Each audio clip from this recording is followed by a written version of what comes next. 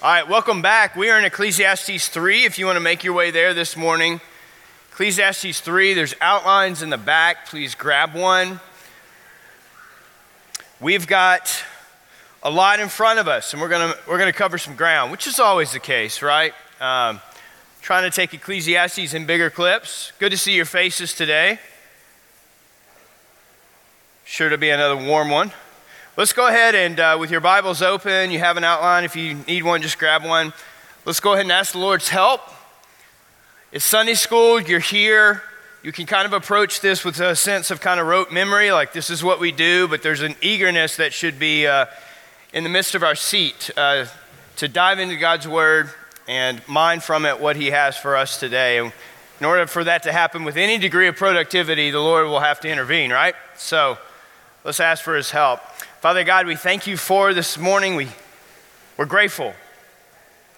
We're grateful for the local church. We thank you for your wisdom to ordain that we would gather on the Lord's Day for the purpose of exalting and lifting high the name of Jesus Christ together. And in the midst of that, in your infinite wisdom, you saw fit to minister to your people in profound and supernatural ways that would lead to our transformation, that would lead to us representing you and reflecting you in more earnest, consistent ways each and every day. We are humbled by the work you do among us. We're humbled by the fact that you are with us. And we're grateful for the help we're now today and ask that you would please illumine our minds, help us to understand, and give us grace from your hand to apply for your glory. We pray this now in Jesus' name. Amen. All right, Ecclesiastes chapter 3, you'll remember that on a grand, big picture scale, Solomon is doing something, right? He's drawing your attention to the futility of life without him, okay? Solomon says, I've been there. I've done that, okay? To try to find meaning and significance in anything else outside of me is futile, is vain, the Lord says. It's like trying to catch the wind in your hand. Vanity of vanities, Havel, all is vanities. It is spiritual suicide because without God, nothing makes sense. And without God, life simply becomes an attempt to numb all of that emptiness that resides inside of you, as well as that fear of death that you intrinsically possessed apart from him. And so Solomon draws our attention here for a purpose, right? It's so that we would be taken up with the significance of something else, and that is the significance of life with God.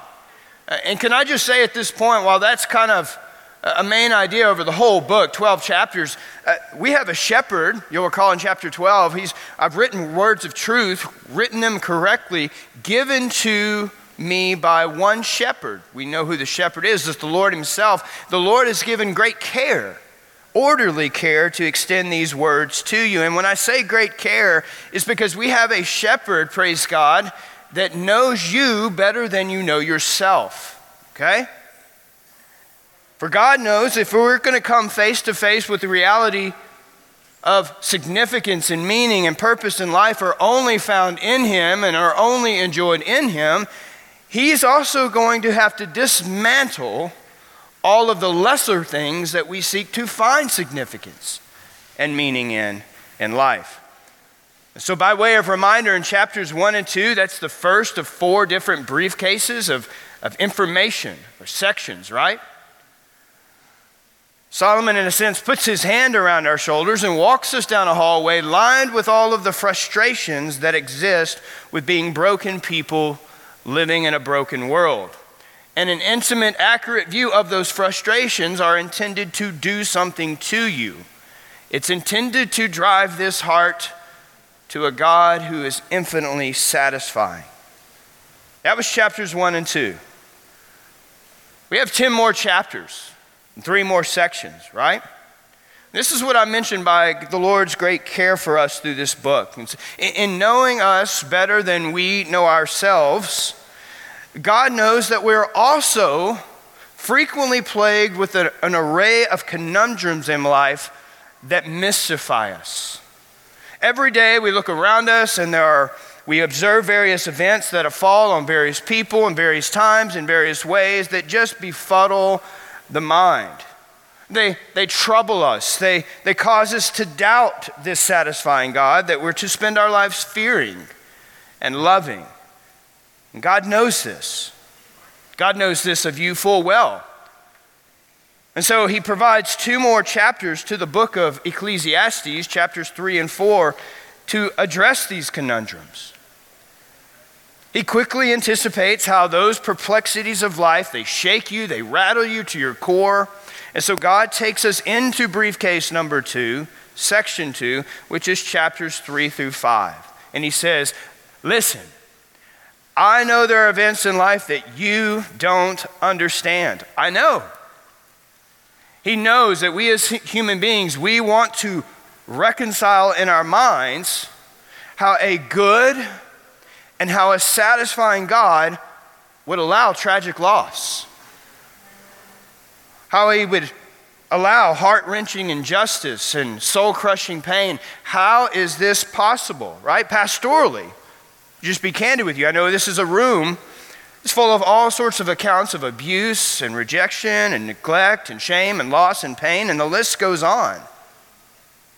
And in and through that heartache, we're all left with this natural and very human question. And I want to encourage you, it's natural and human. Ecclesiastes 3:14, he's placed eternity in your heart. So these are natural questions. And it's the question of why, right? How do I reconcile these pain-producing events? And how do I reconcile that puzzling sensation that it leaves me with? How do I reconcile these events in a world that was created and sustained by one that I'm told is good and in control? Well, church, this conundrum, and it is nothing new throughout church history. Theology, it's called theodicy, right? The vindication of divine goodness and sovereignty in view of the existence of evil. And it has befuddled the minds of men throughout the centuries. God anticipates this trouble we have as human beings, and he thankfully answers or speaks into them in tremendously wise and caring ways. Part of what we'll see even this morning is that God, your God, has actually designed such so that you would not understand these things, but that you would be puzzled in this life, and that you would be puzzled for a very God-designed purpose, which leads us to the main idea of section 2. The perplexities of life in a fallen world should drive your hearts to a sovereign God. The perplexities of life in a fallen world should drive our hearts to a sovereign God. Our God who is unequivocally in control of all things, amen? And he is worthy of our trust. Just a few verses that you know. Psalm 115:3 says, our God is in the heavens and he does whatever he pleases. Psalm 135:6, whatever the Lord pleases, he does. In heaven and in earth, in the seas and all the deeps. Lamentations 3:37, who is there who speaks and it comes to pass, unless the Lord has commanded it? Is it not from the mouth of the Most High that both good and ill go forth? Not moral ill, but tragedy, suffering, pain, and loss. Friends, Ecclesiastes forces you to face into that attribute of God and think about it deeply. Not just think about it, but bask in it, love it, and rest in it, that our God is sovereign. And I trust you're thankful for that this morning. Our prayer is that the Lord would give us a robust and faithful view of his sovereignty. To this end, we dive into chapter 3, a chapter that's going to lead us, we trust, to believe a number of things about God's appointments on this earth. Again, if you don't have an outline, it's right in the back. We're going to have 8 insights into God's sovereignty. God's appointments are, number 1, unavoidable. Look at verse 1 of chapter 3. What God has appointed is unavoidable. There's an appointed time, Solomon says, for what? Everything. An appointed time for everything. The grammar there suggests that this has been appointed by someone else. Right? It's a principle not to be missed or taken lightly in the scriptures, that someone else is, we know him to be the Lord God Almighty himself, right? God has appointed a time for everything under heaven. All of life has been ordained by God. I want you to think for a moment by way of just reflection as to where and why is this so helpful, right? You hear a lot of people say, well, God permitted that to happen. You ever hear that? Which is just really an attempt, if you think about it, to rescue God from the so-called problem of evil, right? Which asks the question, how can evil coexist with a God who is all-knowing and all-powerful and all-good? How does that happen? But this word appoint here appears almost 500 times in the Old Testament. And friends, do you know that it never means to passively permit anything? God did not permit these things. The problem of evil is only a problem from our own human perspective. It happens when we reach the intellectual wall with our ability to understand God, and that understanding is exhausted, for God is infinite. And so it requires that we wrestle with it. And to illustrate this, he lists 14 different opposites going back and forth. This is a relentless rhythmic list that Solomon provides, indicating that life is doing this. It's arcing back and forth, back and forth. And in the midst of that arcing, your God never loses control. As he says in verse 2, there's a time to give birth and a time to die. Psalm 139, your death certificate and birth certificate has been already stamped. He knows the very numbers of your days, Psalm 90. George Whitefield says, until the Lord calls me home, I'm invincible, right? He goes on to say, a time to plant and a time to uproot what is planted, a time to kill and a time to heal. That instance for kill there is, it's not one of the 10 commandments of thou shalt not murder. That's not what this is. The idea here is one of plague and sickness and war. And in the midst of that, God declares who lives, and his wisdom, he declares who dies. Familiar with Deuteronomy 32:39, that God is sovereign over life and death. I will make alive and I will kill. I will wound and I will heal. Our God is sovereign over life and death. Even Hannah in 1 Samuel chapter 2 says, you are the one who kills, you are the one who makes alive. You determine who goes on and who perishes on this earth. Solomon continues in chapter 3, there's a time to tear down and a time to build. This was a time you didn't have concrete. So if you think about it, in that day, you built everything with mud and rocks or maybe kind of man-made bricks, right? And over time, those bricks would break and you'd have to restack new rocks and bricks. And then there was other times where you had to just like plow it all down and start over. That was pretty frequent in that day. And Solomon says there's a time to tear down and there's a time to build up, a time to weep and a time to laugh, a time to mourn and a time to dance. We know this in life, right? There's a time to go to a funeral, and there's a time to be jovial and celebrate at a wedding feast. And Solomon is saying God appoints both of those seasons. He has not lost control in the midst of that which you cannot understand. Verse 5, it's a time to throw stones and a time to gather stones.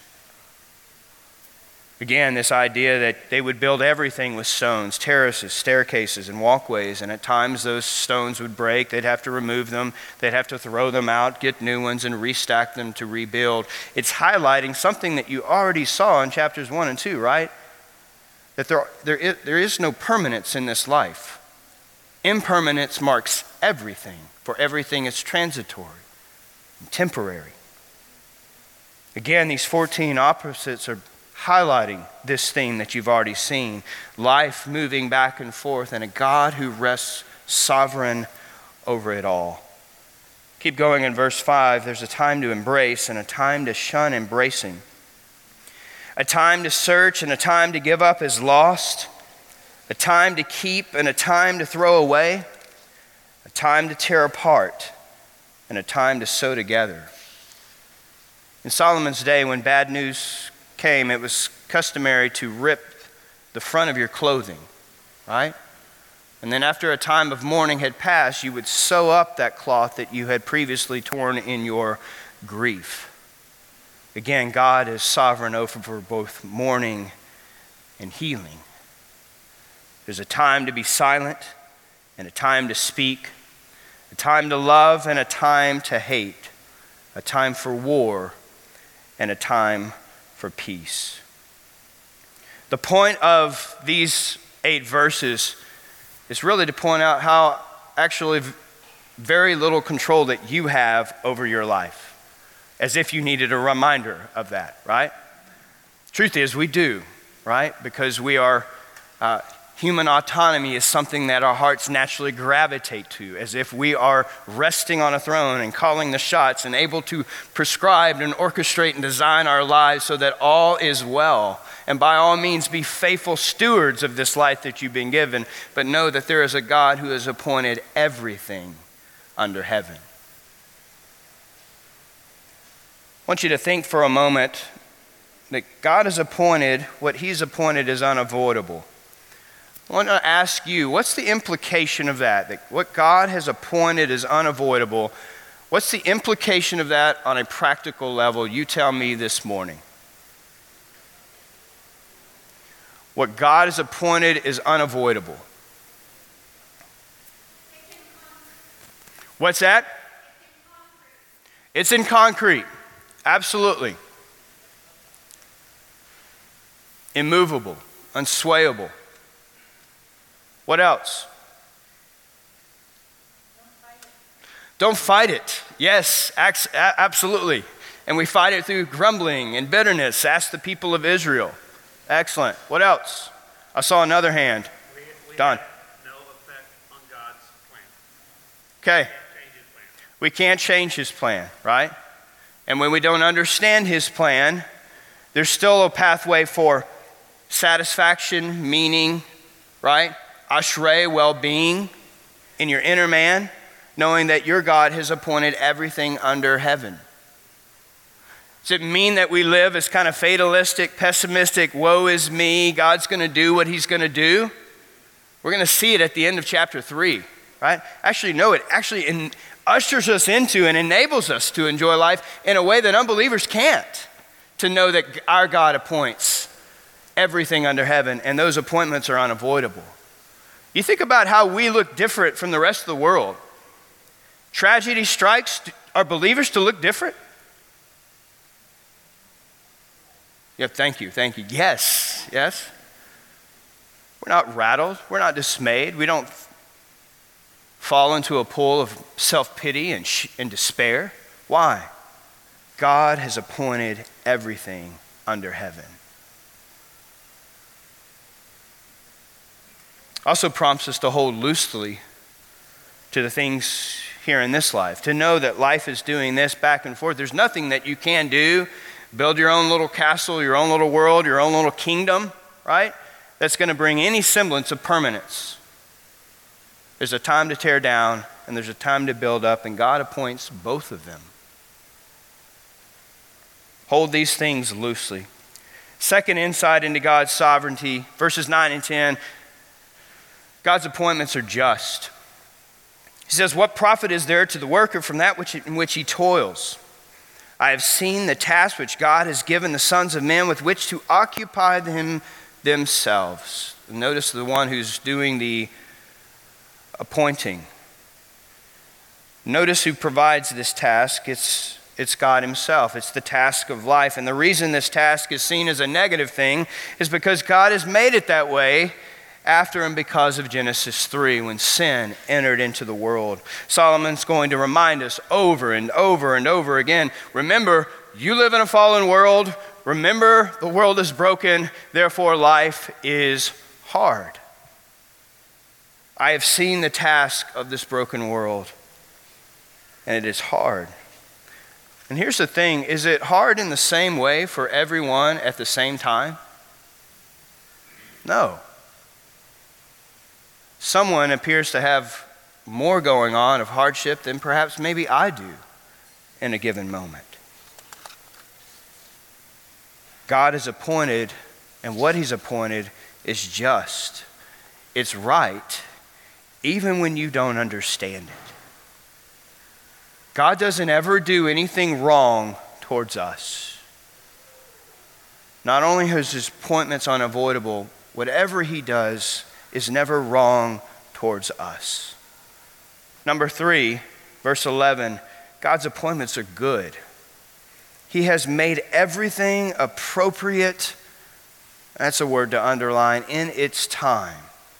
That word there is good. It's beautiful. It's aesthetically pleasing. He's made everything good and appropriate in its time. This is one of the most beloved verses in the Old Testament because it's really Romans 8:28 of the Old Testament, is it not? He makes all things appropriate in its time. All things good.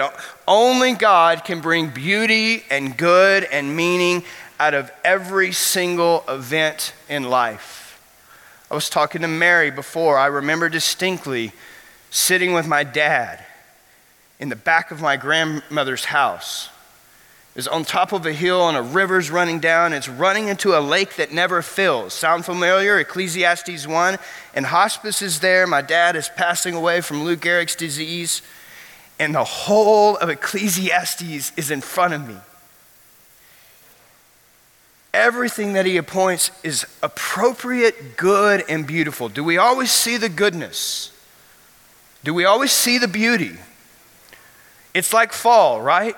You think about it, everything around you is dying, and even God in the midst of fall has a way of making it beautiful. That's the wisdom and design and grandeur of God. All of his appointments are good. And the reason why this is often hard for myself and hard for you is that you don't always see the beauty as you should. And to be quite honest, you are limited in your capacity to see that beauty in your finite mind. He's going to talk about later in chapter 3. We're going to get there in a moment. He's designed it this way because you innately want to know what God is up to from the beginning to the end, and yet you cannot.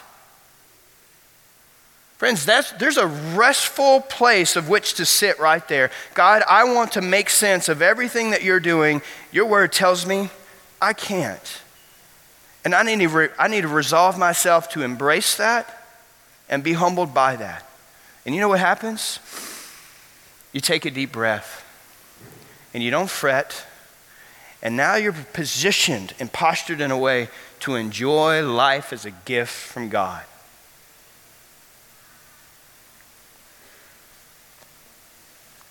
God's appointments are good. If you keep reading to verse 11, his appointments are also beyond understanding.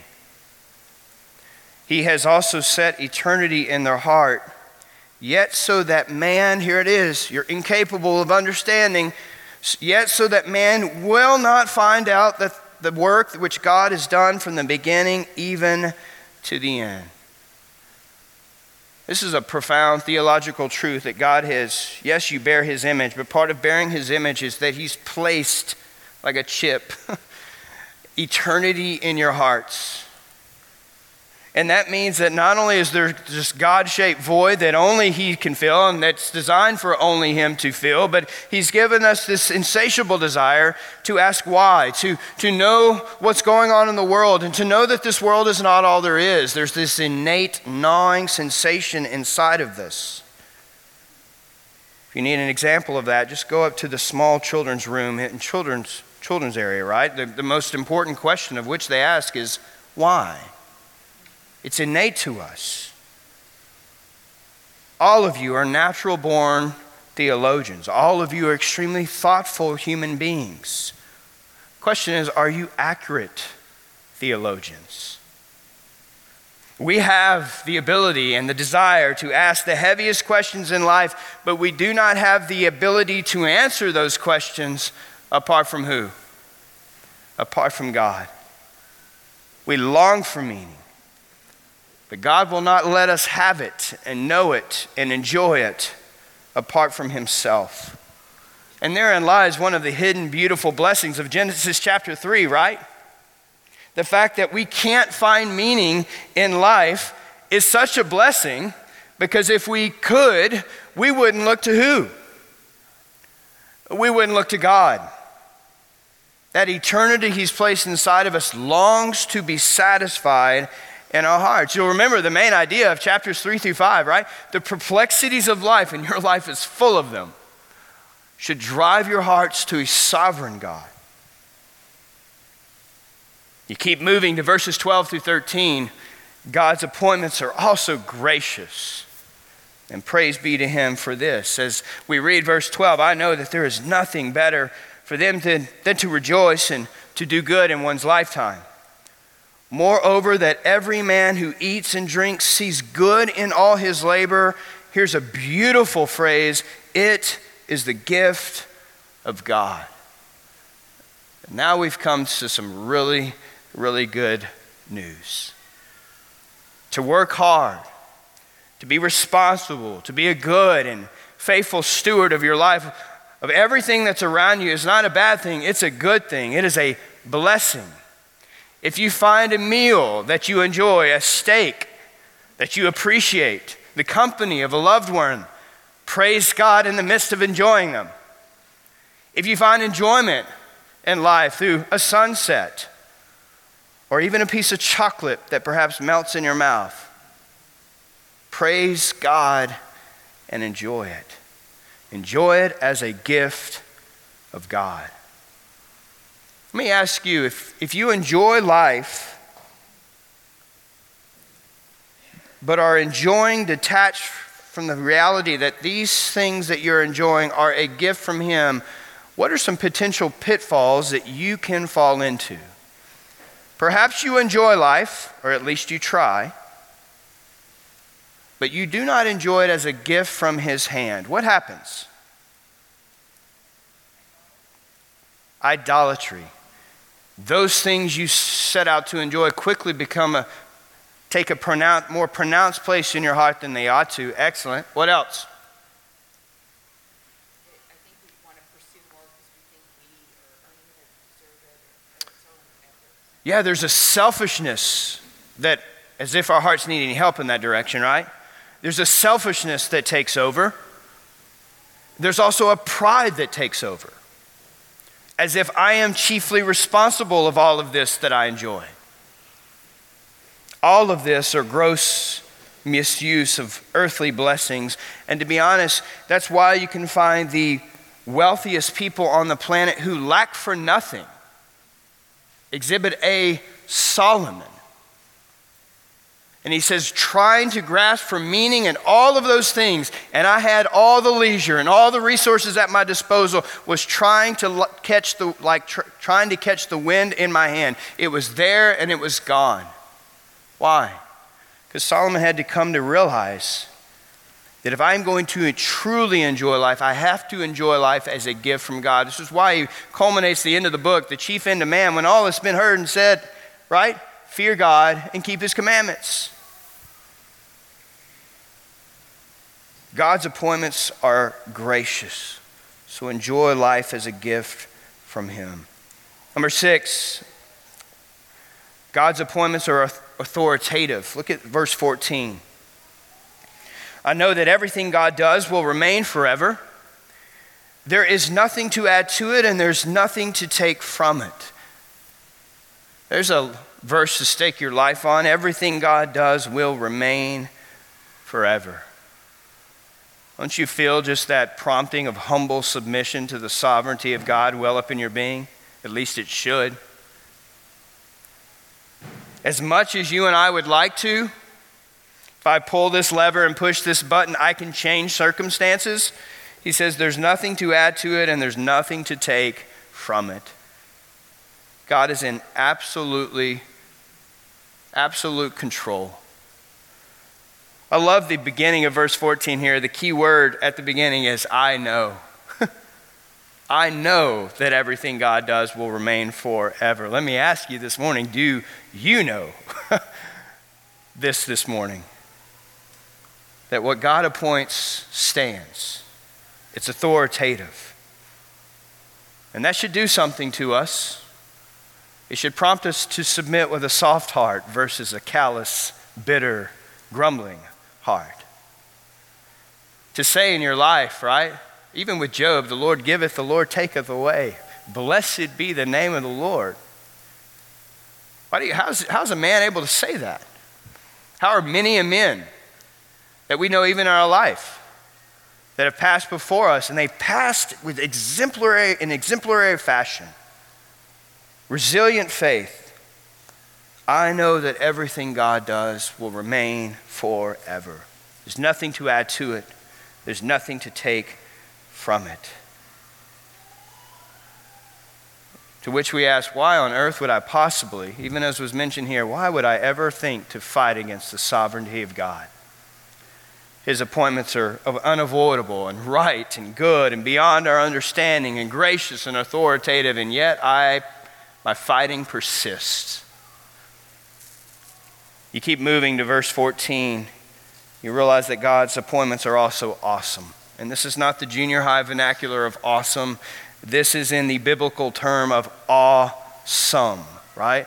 That which prompts awe, fear, and reverence. Look at the end of verse 14. Love it. For God has so worked for an end that men should fear him. Here we have Solomon the preacher. Here's the practical application of the sovereignty of God. God has designed that we would not understand, and the purpose of his design is that we would be in awe of him, that we would fear him. And church, it's safe to say, when we buck against the sovereignty of God and when we are bitter and we are grumbling, what are we not doing? We most assuredly are not fearing. We are not revering and respecting him as we ought and as he deserves. We are not seeing him rightly, and therefore in those moments when we buck against the sovereignty of God, we are also not worshiping him rightly. We are to be in worshipful, amazed fear at the providence and sovereignty of God. And yes, even when you don't understand it. In fact, God has actually made it so that you can't understand it. There's one more insight into this sovereignty. God's appointments are unchangeable. Verse 15 has thrown a lot of curveballs at people. We'll read it now. That which has already been has been already, and that which will be has already been, for God seeks what has passed by. Here's what Solomon is doing. It's that God uses that which has passed by as proof that we should acknowledge his sovereign rule now and in the future, right? In other words, to put this another way, we can no more change God's plan going forward as we can going back and changing the past. And so the best way to acknowledge God's sovereignty is to feed it with scriptural accounts of where we see that sovereignty on display, right? You can think of a myriad of instances in Scripture. Just take the beginning of Joshua. God loving his people. He disciplines them through the wilderness. God sparing an ungodly woman, Rahab. His parting the Jordan River. His giving the city of Jericho to his people in a massive display of power, as well as his faithfulness to his promises. You see it all throughout the Scripture. The Bible wasn't given so we could simply have a bunch of stories to read our kids at night, although let us read those stories. It was given so that we would know the ways of God, that we would know his heart, that we would say, look at who he is, look at what he has done. You think about back to even Genesis with Joseph, right? You think Joseph initially looked upon his plight as being beautiful and good? What does he say at the end of chapter 50? Right? What you meant for evil, God meant for good. What God appoints is unchangeable. And we can be confident of this. As we reach the end of verse 15, we haven't obviously exhausted the subject of the sovereignty of God quite yet, all right? But there are these natural questions that come up, and that's what the rest of chapter 3 and 4 speaks to. We'll cover a bit of it this morning and the rest of it next week in chapter 4. But people are prompted to say, okay, wait, this is really great, and this is really good, and this is really awe-inspiring, and prompting me to fear the Lord as I ought, but I still have conundrums. I still have perplexities. I get that you say I'm designed such that I can't understand it, but what about injustice? Have you seen it on the earth? What about unfairness? What about oppression? What about isolation and loneliness and poverty and hunger and death? What about these things? And that's exactly what Solomon answers the rest of this chapter as he dives into these enigmas of life that do bewilder us, begoggle the mind. And that is that our assessment of life under the sun is often one that we see as being egregiously unfair. And so look at verse 16 for me this morning. In this unfair world, there's some things that we need to make note of here in chapter 3 if we're going to thrive. Number one, the Lord has made it plain that the world will continue to be an unfair place, and you need to know this. Aren't you glad you came this morning for this good news, right? He says in verse 16, furthermore, I have seen under the sun, remember, outside of the first garden, before the last garden, after the fall and before redemption, I have seen under the sun that in the place of justice there is wickedness, and in the place of righteousness there is wickedness. Now, can anyone look at Solomon's assessment of the world and say, yeah, I can see where that jives to today? To some measure, this jives with what we see in the world around us. And while it may be a gross overstatement, what it does do is keep us from having hope that things will somehow, someday, some way get to the place where life will get better under the sun. It just won't. Right? The Lord himself, Paul wrote, things will proceed from bad to worse. And we have to be careful here not to be a pessimist, but Solomon is definitely saying, hey, it's bad and it's not going to get better. And you need to have a proper perspective for this world and the next. After all, Ephesians tells you that the prince of the power of the air is ruling over this present world, and one of the ways that rule is manifested is in the places of justice, courts of law. The point is that justice that is exercised by human is never perfect. It's always corrupt. Wickedness prevails precisely where it should not, and that is in the courtroom. You think about our world for a moment, right? Just ponder this world that we live in. Yes, our God is sovereign, but we also see that life is not a bowl of cherries, right? Evil men succeed. Christians don't always win. Justice is perverted in the courts. Planes crash, ships sink. People get cancer, young and old. Children starve. Planned Parenthood takes lives. Nazi Germany develops. ISIS beheads people. I mean, it goes on and on and on. And so Solomon is saying, hey, what is the point in following a God who's in control of such a universe? Can't he just fix it?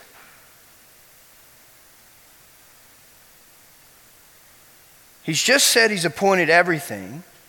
And he said it's beautiful in its time, but man, this is unsettling. I want you to look at later, chapter 5. We'll get to it in a couple of weeks. We have a hint of this. This is the theme in the book.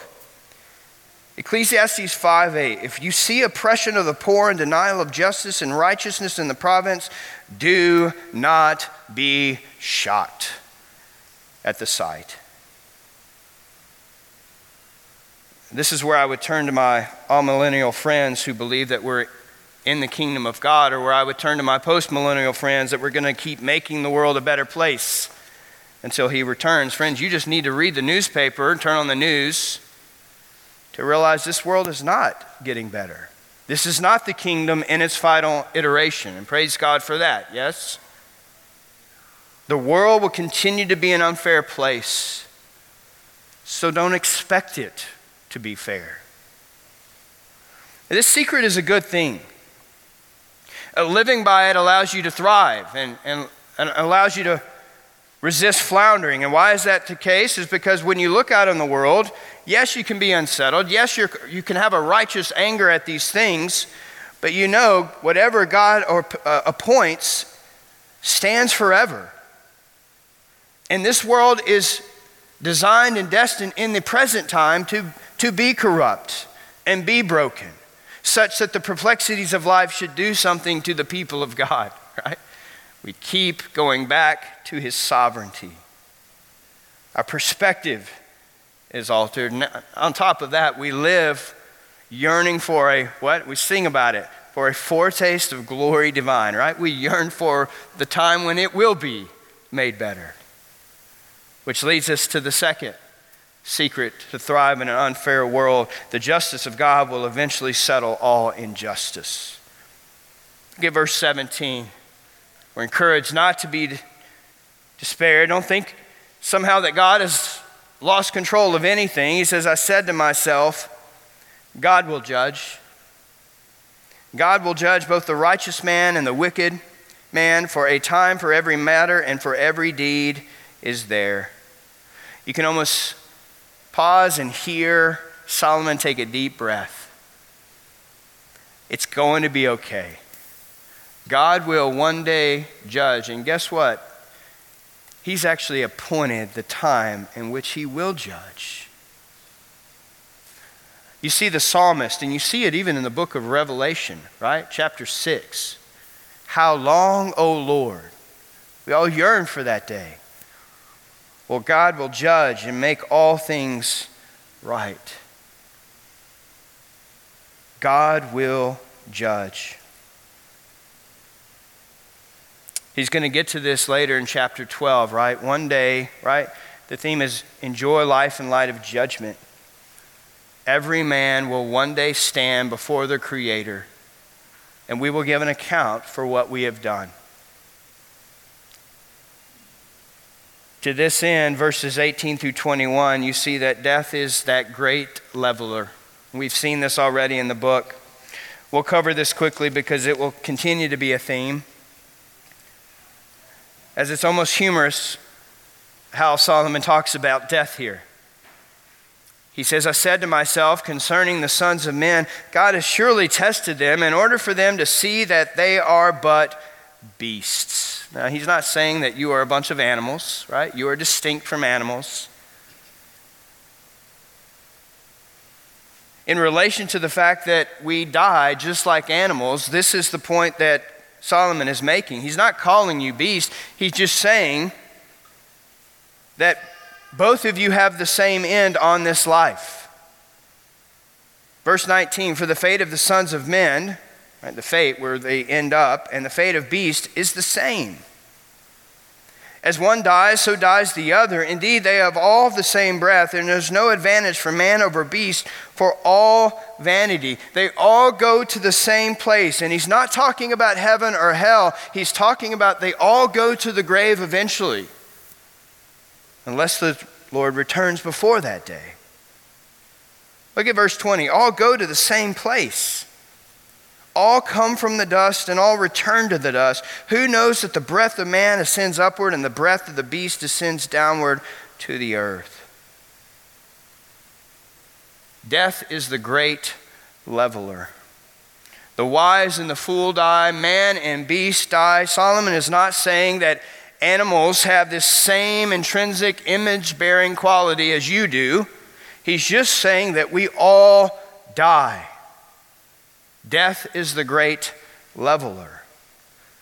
You think about what the book is designed to do. It's designed to impart wisdom to you so that you would be postured and enabled to enjoy life as God intended.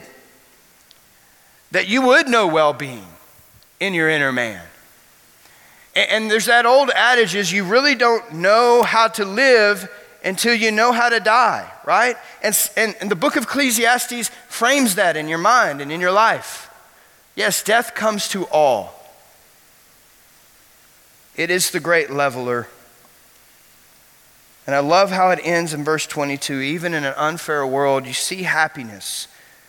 It doesn't mean happiness is unattainable. Solomon can almost anticipate and feel what we might be plagued with at the end of verse 21. We can drown in these notions of, well, bad guys win, we all die, there's no justice, this isn't good, right? Why am I even involved in this? I might as well be like an Epicurean, just eat, drink, and die. That's what I should do. Solomon says, no. Just because it's like this doesn't mean that there's no happiness for the righteous or believers. Look at verse 22. I have seen that nothing is better than that man should be happy in his activities, for that is his lot or his assignment. God has assigned us to enjoy happiness in life as we find it. It's good that we will be happy. It's just that you will only be happy to the extent that you what? Fear God and keep his commandments. For look at the question of verse 22. We've talked about it already. It's not really a question as it is a statement. For who will bring him to see what will occur after him? The Lord is over these things. Happiness is possible. Northlake, I think here's the takeaway for you and I. If there are to be anyone on this planet that should enjoy life, who should it be? It should be the people of God. Whether you have much, whether you have little, whether your life lacks, relatively speaking, lacks trials compared to others, whether your life is full of hardship after hardship, loss after loss, to all people who fear him and keep his commandments, who can find enjoyment without him? We saw that at the end of chapter 2. No one can. And all of those frustrations of life are intended to drive you to that satisfying God. And all of these perplexities and all of the conundrums you can't understand. And you can't. God has so worked so that men would fear him. It's designed to drive our hearts to a sovereign God. I want you to think about this week. Encourage one another. There are people suffering even here at Northlake Bible Church. There's opportunities to open up the Word and encourage one another in your small groups with these very truths. It's one thing to say, my God is sovereign. And as we'll see in the weeks to come, it's a whole other thing to have that sovereignty rest upon your life in a pronounced, life-shaping way. If there's anything that's an enemy to you knowing inner peace and well-being and ashrei, is you fretting and grumbling and being bitter and being angry at the providence of God in your life. You will miss out on that which is good, beautiful, just, and right. God's appointments are appropriate, right? Are you thankful for that this morning? We get to sing to him in the next hour. So let's go ahead and ask for his help to worship. Thanks for being here today. God, we thank you for this morning.